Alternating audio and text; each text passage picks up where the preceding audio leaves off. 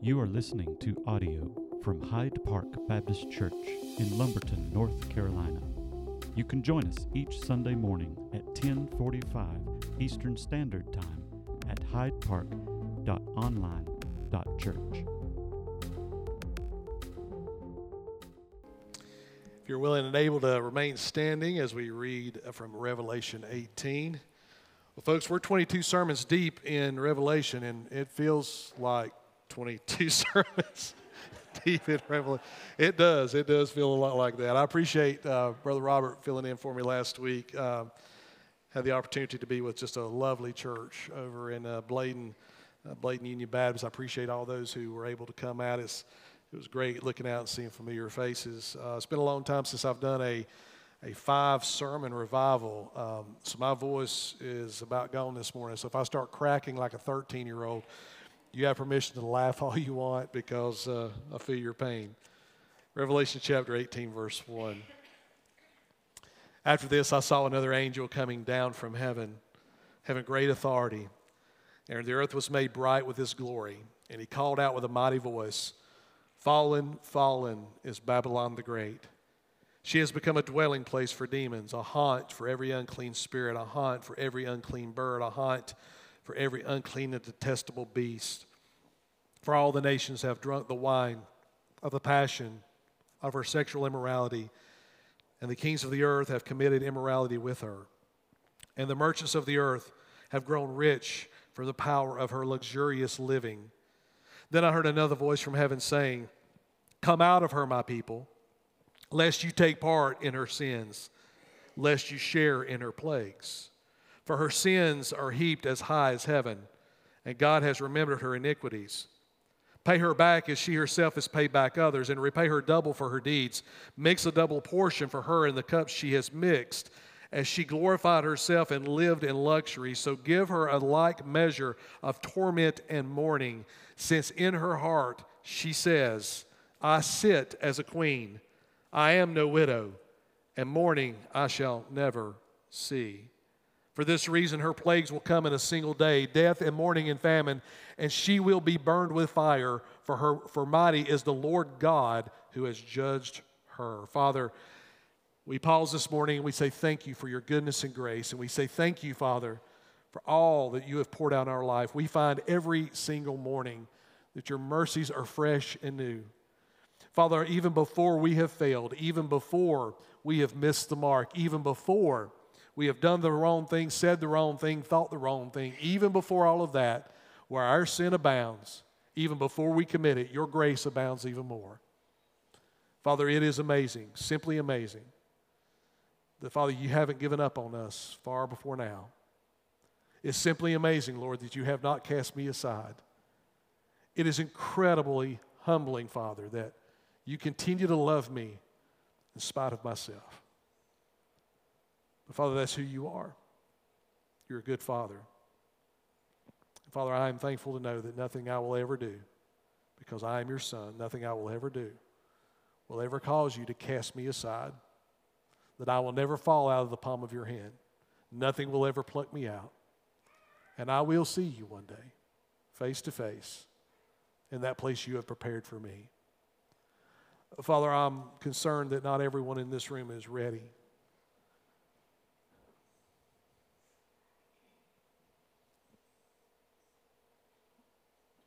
Well, I'm concerned that there are far too many people playing around with something that shouldn't be played around with. I'm concerned, Father, that for some, Lord, they're just going through the motions. For some, Father, they've never confessed you, not truly, not to where it's changed their heart and their life. And so, Father, they have this facade of religion on the outside, but on the inside, they're dead, spiritually dead. Father, my hope and prayer has been, and Lord, we've talked about this a lot, you and I, about as we've walked through this book, that you would quicken some hearts, that you would open some eyes, that you would bring some people to the end of themselves, and that once and for all, they put their faith in you. That is my prayer today for every person in this room and those that are watching online. Do a work that only you can do. We love you, Father. We thank you for all that you've already done. And may you be exalted during this time. We ask it in Christ's name. Amen. You can be seated. So to kind of set the stage for what we're going to look at in chapter 18, we need to go back in the Old Testament to Genesis chapter 19. You don't have to turn over there, but I'm just going to share the story with you real quickly. There's a story there of a man named Lot and his family, and Lot and Abraham were kind of farming the same land, and there comes a time where there was some conflict between them, and so they decide that they're going to need to kind of part ways, and one's going to take the real fertile soil down here in the valley, and the other's going to take this part of property over here, and they're going to separate their herds. And Lot, he takes the prime real estate. And the Bible tells us very calmly, very clearly, but really you don't really think much about it. It says that Lot cast his tent towards a city called Sodom and Gomorrah. Now, at that point, when you read that, you don't think much about it. Okay, so he pitched his tent, and the opening of his tent is facing a city called Sodom and Gomorrah. It's not till you get into chapters 18 and 19 that you begin to see how this becomes a problem. So eventually, as Lot looks at this city, this city becomes so alluring to his family that eventually they just move down into the city of Sodom and Gomorrah. Now, Sodom and Gomorrah, much like Babylon that we've looked at in the context of future events, there's always been these kingdoms on earth that have lived unto themselves, that have lost the idea of what morality is. They have no moral north. So over time, these cities, these nations just kind of cast off any inhibitions that would prevent them from going deeper and deeper and deeper into immorality of all kinds and all stripes. Well, as we look back into the Old Testament, certainly Sodom and Gomorrah would fit, that description. This is a city that has completely gone as far as they can possibly go into immorality, specifically sexual immorality. You might be surprised to hear this, but if we could get in a time machine and we could go back and take some people from our culture back to that culture, I think there would be people in our culture that would blush as to what was happening in Sodom and Gomorrah. That's just how bad it was. So Lot and his family are now living in downtown Sodom and Gomorrah, and God decides that it is time for judgment to fall upon these twin cities. But because God is a God of grace, He sends two angels down to earth. They take on the form of men, and their job is to go into the city and to get out of that city any followers of God, any people that have their faith in God, to get them out of there. So these two angels go and they see Lot, and they don't waste any time telling Lot and his family what's going on. I'm skipping over some parts, but just giving you the high parts of the story. These angels tell Lot, say, look, you have got to get out of here. Get your family. Get out of here as quickly as you can. God is going to rain down fire upon this city, and He is going to bring it to nothing.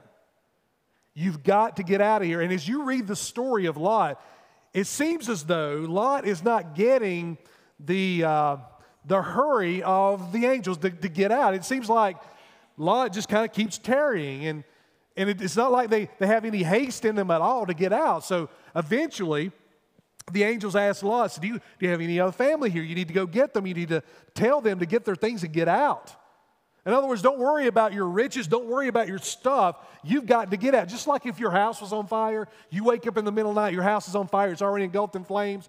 The things run through your mind about your photo albums or maybe some money you've got stashed. But ultimately, in that moment, you've got to get out of the house or you're going to die.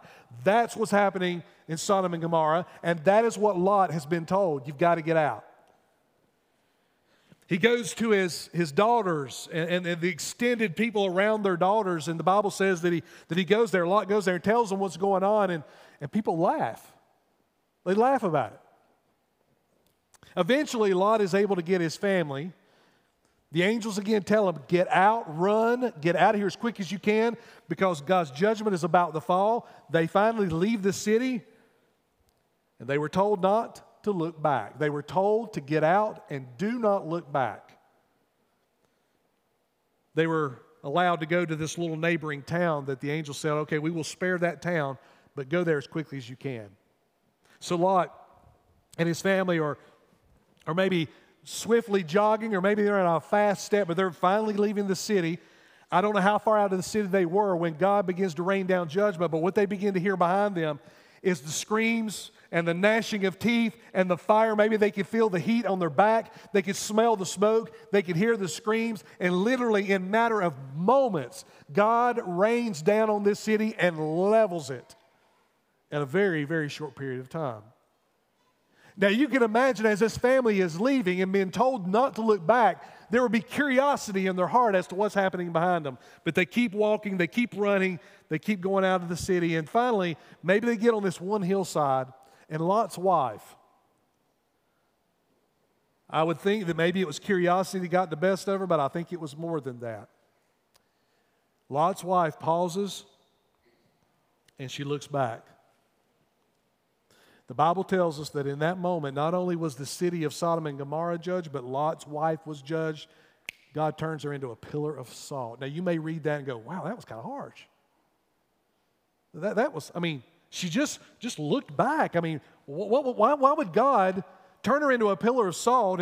And why would we be talking about that now? Because here's what I think was happening when Lot began to pitch his tent towards Sodom. Something got a hold of him and his family. And what turned into a tent on a hillside turned into dwelling in downtown immorality. And from what we can tell from the story is that whether they weren't directly involved, maybe directly engaged, they were certainly okay with what was happening around them. And over time, Sodom and Gomorrah began to take more and more and more of Lot and his family's heart. How do we know this? Because on the way out, it was more than curiosity that caused Lot's wife to look back. You see, what I think is that the city, the immorality, the culture got some hooks into the heart of Lot's wife. And for Lot's wife, in her mind, as she looked back, she believed that what she was leaving behind was more valuable and more important than where she was going. She began to think in her heart and life that there was more back there than there was ahead of her.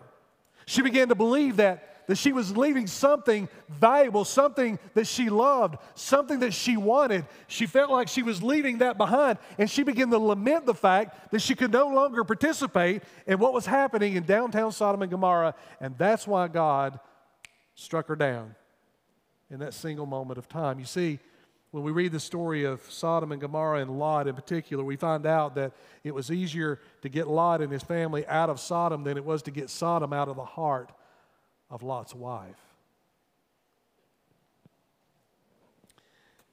In Revelation chapter 18, we have a funeral in front of us. It's a funeral that God is bringing judgment and destroying this city. Chapter 17 and 18 are an extension of the bold judgments that we looked at a couple of weeks ago. So chapter 17 and 18 kind of zooms in on this system called Babylon.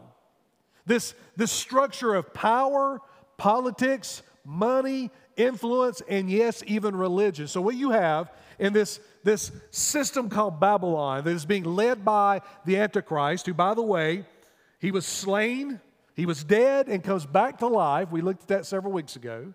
The world falls on its face before this leader. They declare him as a king. They declare him as a world leader. Sovereign nations begin to lay down their sovereignty and align with this particular leader. The kings of the world begin to worship and honor the beast.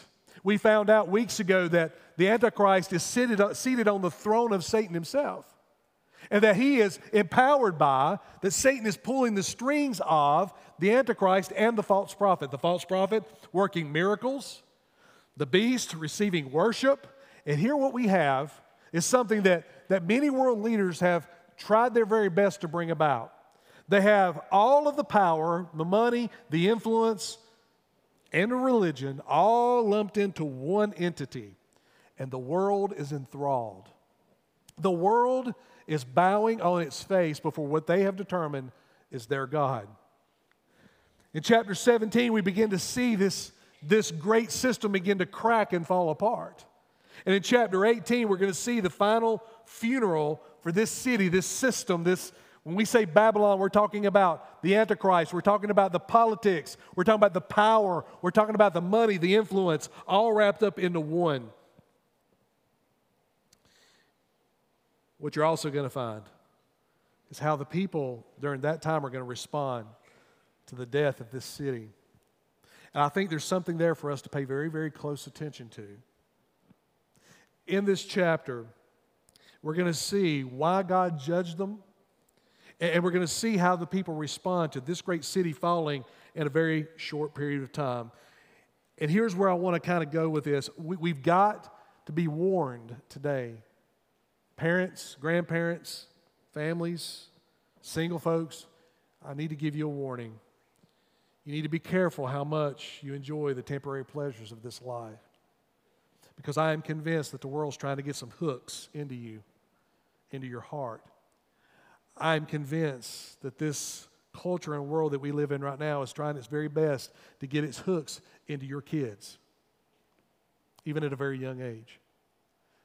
There are dangers on every side. There are landmines all around us, and we have got to be careful at how much we entangle ourselves with the pleasures of this life, because in chapter 18, we're going to see where it all leads, how it all ends, and how God brings about exactly what He promised He would do. Verse 1, after this I saw another angel coming down from heaven, having great authority, and the earth was made bright with His glory. So we have yet again, like we've seen all through the book, these great, big, powerful angels who now have a message, a specific message to give.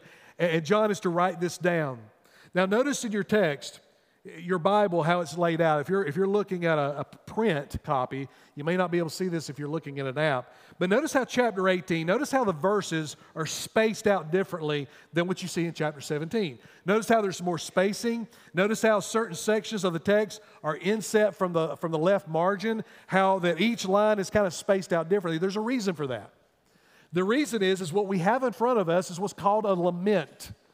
If you remember the book in the Old Testament called Lamentations, it's where people pour out incredible sorrow over some great loss. What we have in chapter 18 not only is a funeral, but it is a lament. But what's interesting is who is lamenting, who is broken over what's happening here. Notice what the angel says, fallen, fallen is Babylon the Great. She has become a dwelling place for demons, a haunt for every unclean spirit, a haunt for every unclean bird, a haunt for every unclean and detestable spirit or beast. If you look at this, one of the things that gets our attention immediately is how that this system of power, of immorality, of money, of influence, of politics have all kind of combined in one powerful system. And at the same time, notice what is also present: demons. Now, if you've been with us for a while, I know you've heard me say this before, but I'm going to say it again because I think it's important. When we as a church talk about demons, when we talk about Satan, we're not talking about some invisible force out there that is kind of like representative of all things bad. What we are talking about is literal demons, literal beings. We're talking about Satan, who is a literal being who is walking upon this earth. He's not some kind of fairy tale. He's not something that was made up by Bible scholars. He is literal, and he is seeking to destroy your family and all that you believe. He's seeking to mislead. He's seeking to lie. He's seeking to put some hooks in you and get your attention. So in this great, powerful, one-world nation, you have demonic forces that are present. They are in the background, but in this time, in this stage of the Great Tribulation, which is in the latter part of that 3.5 years, what we see here at this final stage is that we have the very presence of demons. And I don't think they're hiding at this point in history. I think you can see their influence. I think you can feel their presence. Because remember, this Antichrist, this one who everyone is worshiping, he is seated on the throne of Satan at this time. So they're going to be judged because of their demonic presence. They're going to be judged because of their embrace of all things demonic. Look at verse 3. For all nations have drunk the wine of passion, of her sexual immorality. They're going to be judged because of the idolatry. When we see sexual immorality anywhere in the Bible, almost always you can connect to that adultery, spiritual adultery, adultery where people have turned their hearts away from God and turned towards an idol.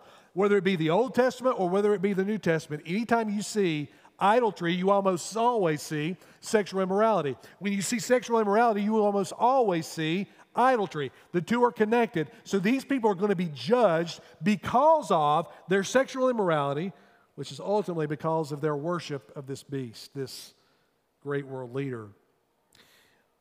As I've said, just like Sodom and Gomorrah, here at this point in time, all inhibitions have been cast aside.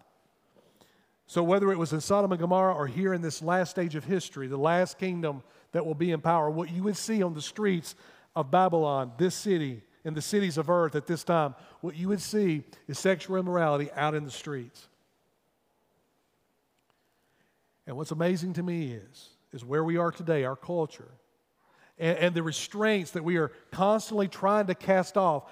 I am firmly convinced that what we see today is setting the stage for what's going to happen in these last times. That's why I believe, because of what's happening with the culture rapidly running towards sexual immorality, unlike anything you've ever seen in your lifetime, I believe that that is setting the stage for what's about to happen. So I come back to the statement I've said probably 100 times. Folks, we are running out of time here.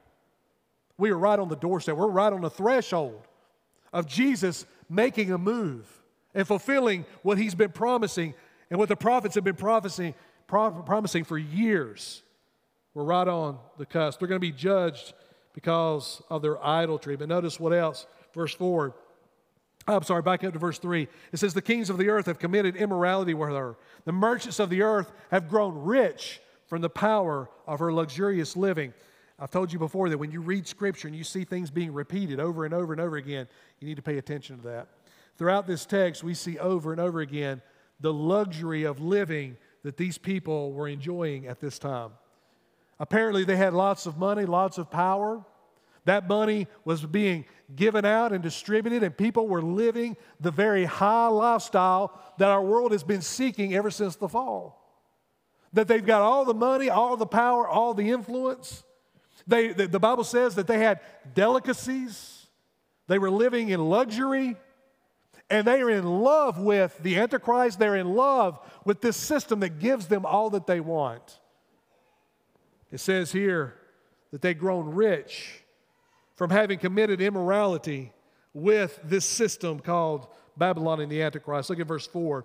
Then I heard another voice from heaven saying, come out of her, my people, lest you take part in her sins. This angel says to John that for the people that are living at this time, there's going to be God's people who are living in this culture, and God is going to say to them, it's time for you to come out. Now, keep in mind, all through the New Testament, what do we see? We see God saying to his people, go into a culture that is lost and dying. Go with the gospel, the good news. Go make disciples of all nations, baptizing them in the name of the Father, Son, and Holy Spirit. Over and over again, all through Scripture, what do we see God saying? God saying, go tell people about the good news. Tell them about the judgment that's coming. But at this point, you know what God does? God says, all my people come out. There will be people who will put their faith in Christ during this awful time of judgment. And apparently those people are still trying to tell others about the good news of Jesus Christ. They're still trying to see people forsake the gods of this earth and surrender to him. And so God says to them, come out, because I don't want you to I don't want the culture to get too many hooks in you. I want you to come out because the time of grace and the time of patience is now past. We're beyond that now. Verse 5, for her sins are heaped as high as heaven, and God has remembered her iniquities. I think we might want to pay attention when God says that the sins of humanity are heaped as high as heaven. He gives that illustration there. So when God says that through this angel, God is fully aware of the immorality that is going on. He's fully aware of the motivations of the hearts of the people. And when God looks at this earth and he looks at this system, he looks at Babylon, he looks at what's going on, he tells his people to come out because their sins have been piled as high as heaven. And God has remembered her iniquities. Verse 6, pay her back as she herself has paid back others. Repay her double for her deeds. Mix a double portion for her in the cup she has mixed. As she has glorified herself and lived in luxury, God says through this angel, I'm going to pay her back double for what she's done to my people and how she has responded to my grace. So you might think, well, why would God pay her back double? Well, on the one hand, for what this nation, this evil system has done. God is going to judge them for the sins they've committed, but I also believe that God is going to judge them for the intents and the contents of their heart. Because inside the hearts of these leaders are a whole lot more sin and evil that they want to do. They have killed God's people. They have slain them in the streets, and they have lived for themselves. And God says, I'm going to pour back on them double for what they've poured out. They've lived in luxury. Verse 7 says that it's glorified themselves. So give her like measure of torment and mourning, since in her heart she says this, I said as queen, I am no widow, and mourning I will never see. This angel pulls back the veil just a little bit. God pulls back the veil just a little bit of the hearts of humanity at this point in history. And what we see in their heart is exactly the same thing we see today. In their heart, they believe that they are kings and queens. They believe that they are immortal, that they call the shots, that they are in control, that life is just going to be one big perpetual party. They are in control, they have the money, they have the power, they have the influence, they have the politics, they have the nations, they have the kings, they have the banking system, they have the media, they have it all. They're sitting on this big heap of power, and they have decided in themselves that nothing will ever raise itself against us. Pretty prideful, isn't it? Pretty arrogant. And in their heart, they believe they are kings and queens. In their heart, they say, we are no widow. What that means is they are beholden to no one. They are under the influence of no one. They are in control. They have the power. And get this, and mourning I shall never see. Our culture right now believes full well that there will never be judgment for their actions. They believe that they're going to somehow, if they believe in any kind of God at all, they believe that somehow, when they have to stand before whatever God they believe in, that somehow this God is going to give them a wink and a pat on the back, come on into whatever utopia looks like, that you're welcome here. There's nothing you need to worry about because you are a good little person or you did a few things right. Everything's going to be okay. But the Bible stands in stark contrast to that every man will be judged, every woman will give an account, and if you don't have Jesus in your life, you will be cast aside. Period. They think that everything's going to be just fine.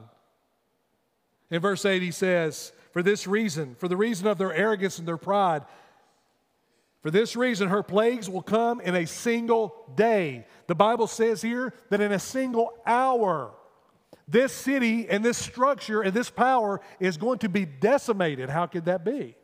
How could something so powerful be decimated in such a short period of time? We have context for this. Hiroshima.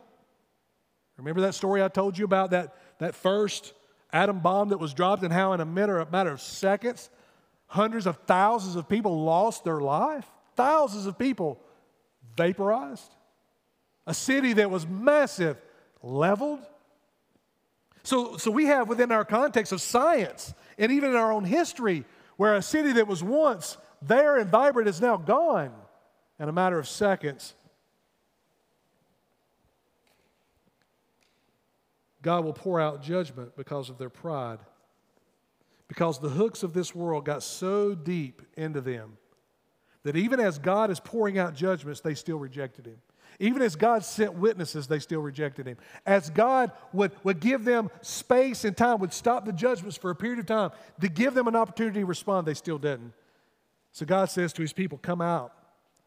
My patience is over. My grace is done. Now judgment is left. I don't know if you've noticed this, but if you go to YouTube very much, if you're on YouTube, have you ever noticed how these software platforms, these online platforms seem to be, well, very closely tracking what you're doing? I'll give you an example. Let's say your dishwasher breaks down. You don't want to buy a new dishwasher. You want to fix the dishwasher you got. So what do? You go to YouTube. It's a powerful tool. You can put in your type of dishwasher there and put in do-it-yourself fix or whatever, and all of a sudden you get 30 videos, and you'll probably find some guy somewhere who's got your exact model sitting on a workbench, and he's going to take you through in 15 minutes, step by step, on how to fix your dishwasher that won't drain. So you go through it, you fix the dishwasher, and everybody's happy. 2 days later, you get back on YouTube, and you notice something very odd and strange. As soon as you pull YouTube up, you've got all these recommended videos, and guess what they focus on? Dishwashers. Everything you ever want to know about a dishwasher. Things you were never asking about a dishwasher. You're going to have kids who put firecrackers in a dishwasher and blew it up. You're going to have a dishwasher from 1975 that somebody's still using. They made a video about it. You're going to have ads popping up from Lowe's and Home Depot about a dishwasher sale that is just happening this week. Everything you ever want to know about a dishwasher is going to come up. Now, that should make you pause and go, they must be keeping up. Well, yes, they are. It's called cookies and all kinds. I'm not a tech guy, so I don't know any of this stuff, but I know that they know that if they can put more stuff in front of you about dishwashers, maybe you'll buy a new dishwasher. But here's the really odd thing.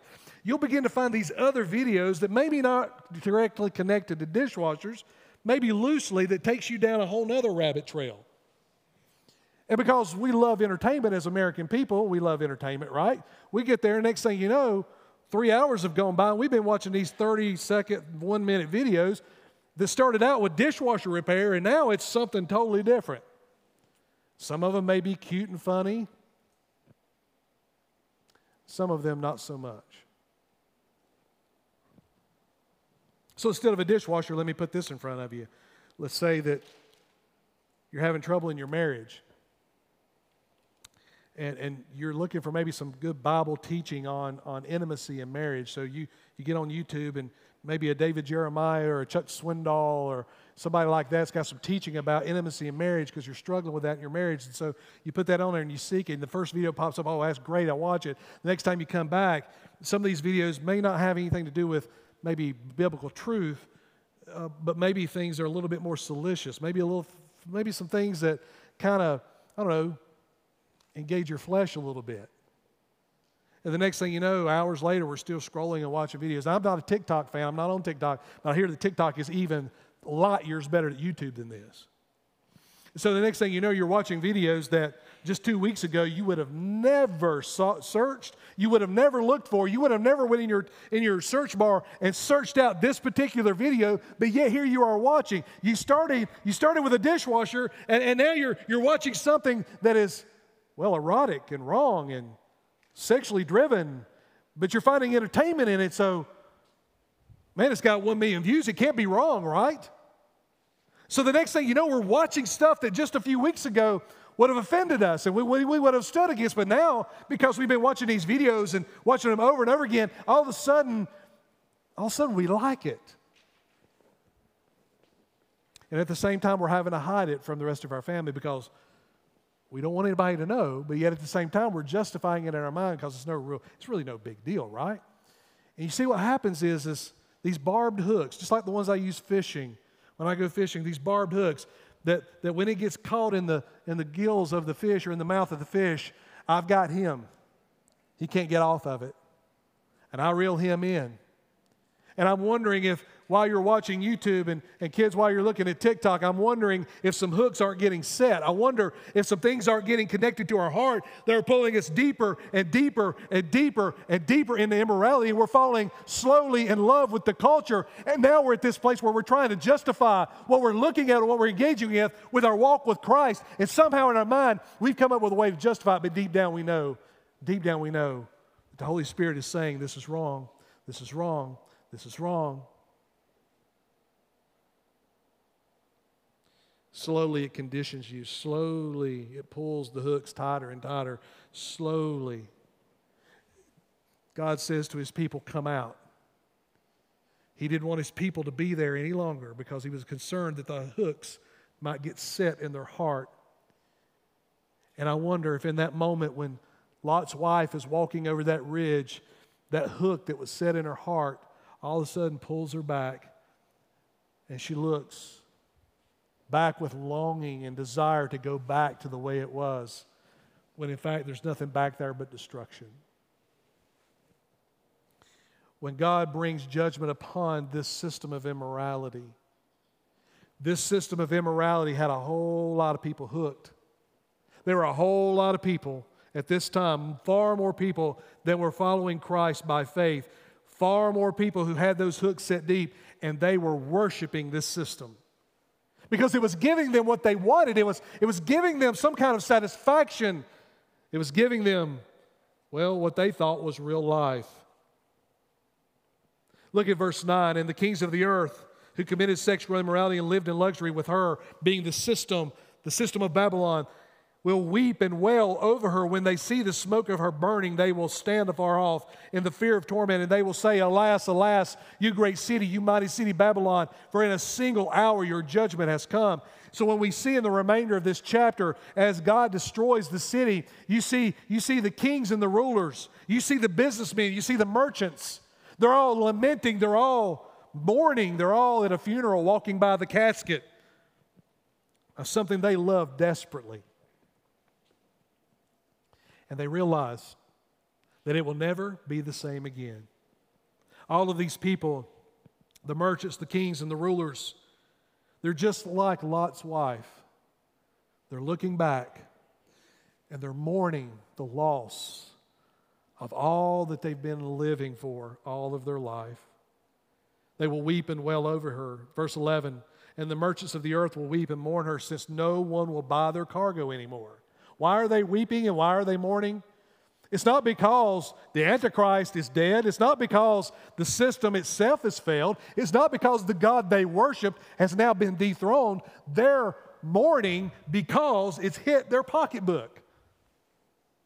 No longer will they be able to engage in all of the immorality. No longer will they have money in their pocket to be able to buy whatever they want. No longer will they have status and power. It's all gone. They're mourning the loss of the true God they were worshiping. The God they were worshiping was not so much the Antichrist as it was the wealth and power that came with him.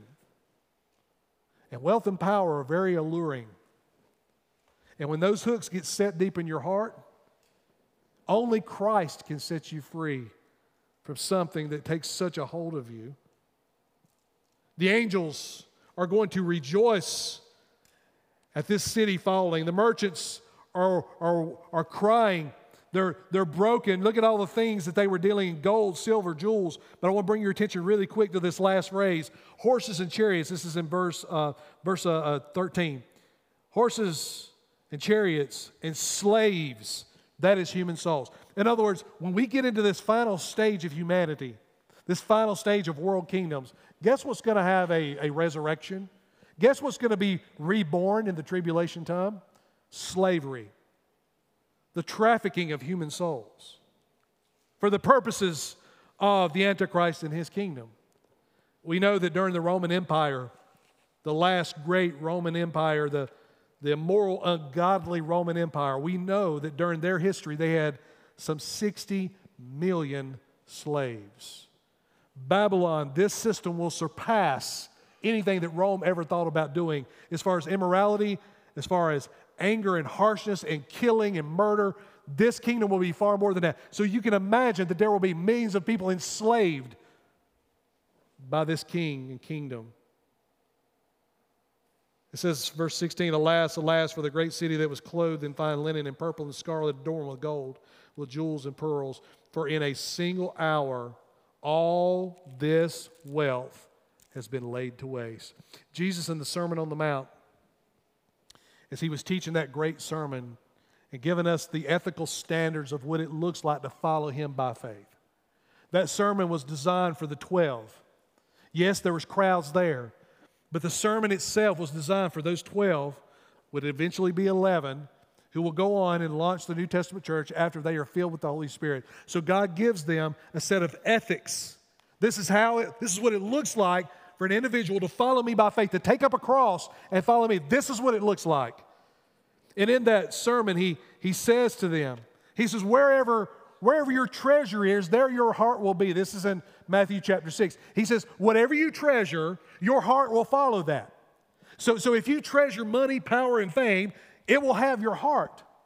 If you treasure what other people think about you, if your life is dictated by what everyone else thinks, guess if that's what you treasure, then that has your heart. Not the muscle beating in your chest, but the real you. That's what you will worship. He also says in that same section, he says, you cannot worship both Christ and money or things. He says you'll either love the one and hate the other, or you'll hate the one and love the other, but you can't have it both ways. Your heart can only be dedicated to one. There is no way to divide your heart's attention between the world and Christ. There is no way to have it both ways. There is no way to worship Christ and money and things and power. Whatever has your focus, whatever you treasure, your heart will follow. These folks at this time had already made their profession and confession clear. They loved power, money, luxury. And God says that that'll all be brought to waste. Verse 21. Then a mighty angel took up a stone like a great millstone and threw it into the sea, saying, so will Babylon, the great city, be thrown down with violence and will be found no more. In these final verses in 21 through 24, there are 6 statements about what will be found no more. That the destruction that God is getting ready to pour out will be absolutely devastating. Notice this. He says that the city of Babylon, this great city, will be found no more. With all of its power, all of its influence, all of its money, God is going to pulverize this city out of existence. And not only will it be out of existence, but it'll be like it never existed. That all of these years that they've been able to reign, probably at least 7 years through this tribulation period, where they gain power, gain influence, God will destroy them to such a degree that you'll not even be able to find a trace of them. Verse 22, he says, and the sound of harpists and musicians and flute players and trumpeters will be heard in you no more. There's the second no more. The partying will come to an end. The concerts will come to an end. The luxury will come to an end. If the streets of these kingdoms and this great city where there's been partying and living it up for a long period of time, it will all come to a complete and bitter end. No more celebrations will be heard. Look at the latter part, the next part of verse 22. He says, and any craftsman and any craft will be found in you no more. There'll no longer be any craftsmen to put their shoulders and hands to the work and task of rebuilding this city. There's not going to be a meeting after this city's destroyed where all the craftsmen are going to come together and say, okay, how do we start to rebuild? It's not going to happen. They're all going to be destroyed. They're all going to be gone. This city will never be rebuilt. This will be the last great kingdom that will ever rule in the hearts of men. But there's another kingdom coming. We'll get to that next week. So there'll be no more craftsmen. There'll be no more musicians. The sound of the mill you will hear no more. Look at verse 23. And the light of a lamp will shine in you no more. I believe this is referring to none other than God's people who are still on this planet, very few of them. If they're living in this system, being persecuted for their faith in Christ, and God says to them, come out. God is going to take the light out. He's going to remove them out. No longer will the gospel be proclaimed. No longer will God's grace be extended. At this point, the light is going to be turned out. There will be no more second chances. It will shine in you no more. The voice of the bridegroom and the bride will be heard in you no more. There'll be no more weddings, which also means there'll be no more children. There'll be no more celebrating. There'll be no more marriages. There'll be no more unions where these cities are blessed through that, even though they are far from God. No more of that will happen. He says, for your merchants were the great ones of the earth, and all the nations were deceived by her sorcery. These merchants were the great ones. They had great power, great authority, great wealth. It's all gone in a matter of moments. And then that final verse, verse 24. And in her was found the blood of the prophets and of the saints and all who have been slain on the earth. All that they had done in killing God's people has now come to full fruition, and God has poured out his judgment. So Lot's wife, walking over that hillside, she looks back, and there's only one other place in Scripture where she's mentioned. Now, Peter, in his first letter, Peter mentions Lot, but there's only one other time that Lot's wife is mentioned. Turn to Luke chapter 17. and we'll wrap it up here. I want you to see why we need to be very careful as to what gets hooks in our heart and hooks in our life. In chapter 17 of Luke, Jesus is talking to the disciples about the last days. They were curious as to when this was all going to be wrapped up, so they would constantly be asking Jesus questions. And they're wanting to know about the coming of his kingdom. So in chapter 17, verses 22 and following, Jesus answers them, and he begins to kind of unpack what those last days are going to look like. And the first thing that Jesus says, he says, in the last days it's going to be like the days of Noah. He says, in the days of Noah, the people were warned that God was going to judge the earth with a great flood. Yet what were they doing? Well, they were continuing in business. They were continuing in their parties. They were continuing to do life as they'd always done. And they rejected the message of Noah. They rejected that judgment was going to come, because just like Babylon, they thought it was going to go on forever and ever, just like that. And then all of a sudden, the rains began to pour. And Noah entered the ark, it says in verse 27, and the floods came, and it destroyed them all. Likewise, just as it was in the days of Lot, they were eating and drinking, buying and selling, planting and building. But on the day when Lot went out of Sodom, fire and sulfur rained down from heaven and destroyed them all. Here it is, verse 30. So will it be on the day where the Son of Man is revealed. Chapter 18 of Revelation connects right back to what Jesus was saying in Luke 17, that in that day, after all that they've seen, after they've seen the power of God over and over again, they choose the world rather than God. They continue on with their parties. They continue on with their culture as though it's going to last forever. And Jesus says this, verse 31, on that day, let the one who is on the housetop with his goods in the house not come down to take them out. And likewise, let the one who is in the field not turn back. In other words, when God's people come out of that, don't turn back. Don't run back into the burning house and try to get your photo albums. Don't tarry. Don't wait, just like he told Lot. Just like he says in Revelation 18 to his people, get out. He's going to say, get out, and the people are to get out. Don't worry about your stuff. And here's why. He says, do not turn back. Verse 32. 3 words. Remember Lot's wife. That is the only other place in Scripture that Lot's wife is mentioned. And Jesus just happens to mention it here. And it seems to be right in the middle of a teaching that really doesn't make sense. He's teaching, and all of a sudden, hey, by the way, guys, it's almost like he steps aside. Hey, by the way, guys, let me just tell you something. Do you remember Lot's wife? Do you remember how she got on that hillside and something turned her attention back to Sodom and Gomorrah? Do you realize how much the culture had its hooks in the heart of Lot's wife? Verse 33, whoever seeks to preserve his life will lose it. Whoever seeks to live it up now, whoever seeks to take all that the world has to give you, everyone who seeks to drink from the cesspool of this culture and say that it's good, everyone who tries to preserve your life now, everyone who lives it up now, guess what? In the end, you will lose it all. Your money, your power, your influence, your 401k, your BMW, your house at the beach, your house at the mountains, your 5,000 square foot house you live in now that you take great pride in, the 2 boats in the garage, the 4-wheelers, the UTVs, everything else you've got, everything you take pride in. If you're going to live for now, if you're going to live it all out now, then you're going to lose it all. Or, Jesus says, whoever loses his life now will actually end up keeping it and finding it. When Lot's wife turned back, she believed the best of her life was back there because the culture had a hook in her heart.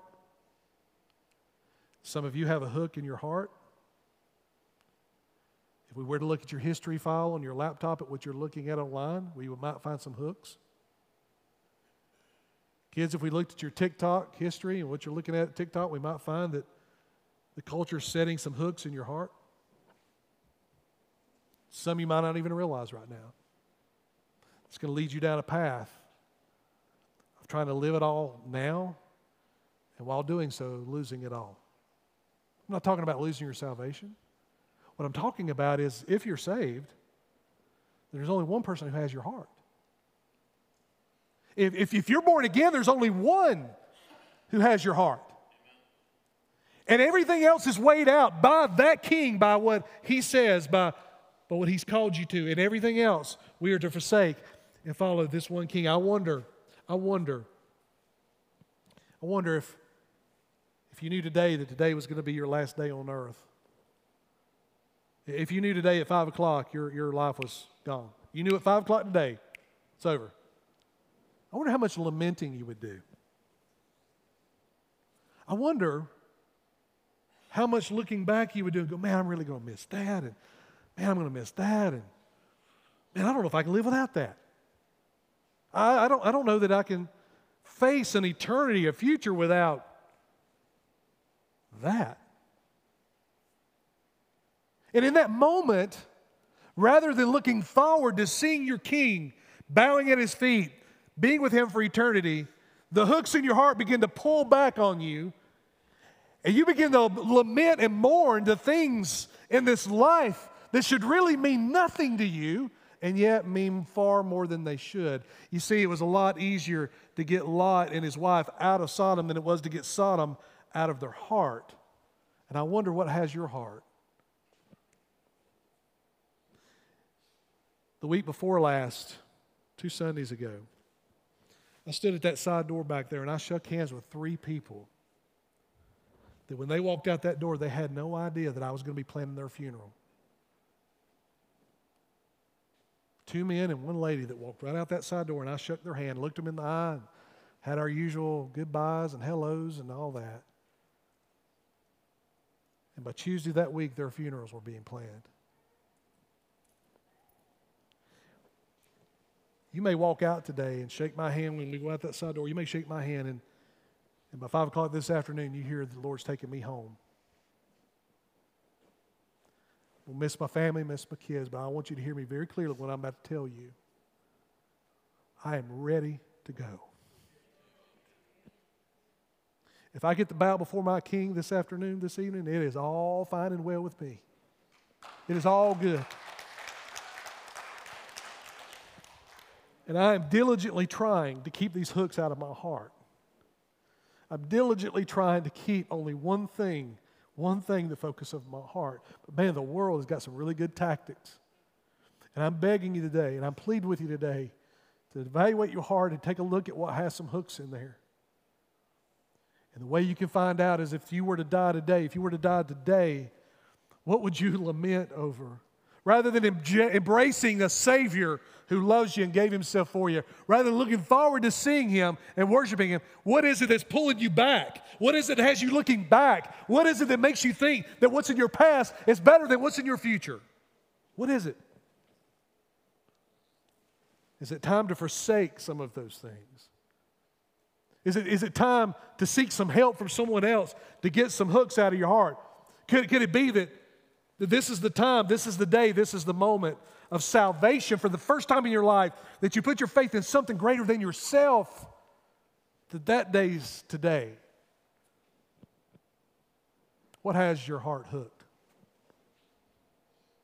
What's pulling you back? Would you be willing to forsake all and choose this day whom you're going to serve? Father, we love you and we thank you for the clarity of your word. And Father, we admit that your word is tough and hard sometimes, and it cuts deeply. And Father, that's what we need. That's what I need. So Father, right now there is a battle going on in the hearts and minds of the people in this room and those that are watching online, between what they know is the right path versus the one that they've fallen in love with, and they're not the same. The path that they're walking, that they've fallen in love with, is not the path that leads to everlasting life. It's a path that leads to destruction. And all of our justifying and all of our excuse making and all of our thinking that everything's going to be okay, deep down inside we know everything is not okay. We know it's not. We hear the compelling voice of our Creator. We hear it and we choose to either ignore it or listen. We choose to either heed it or walk away. And Father, whatever we choose, you will hold us accountable. So in this moment, I pray that all other voices would cease, all other sounds would cease, all other things that are taking our attention would cease. In this moment, we'd only hear yours. Father, we don't want to be playing around. We don't want to be playing games. Because when your son came and died, he didn't play any games. He laid down his life that we may find it. He laid down his life so that the only king of our heart would be you. So, Father, it comes down to this moment. And I pray, Father, that they would hear your voice and hear it clearly. And that all the cares of this world, all the things that we've been running towards would just fade away in the beauty of your glory. Father, have your will and your way in the hearts of your people today. We ask it in Christ's name. Amen. Thank you for tuning in to this week's sermon. For more information about Hyde Park Baptist Church, please check out our website, hydepark.church, or on social media on Facebook and Instagram @Hyde Park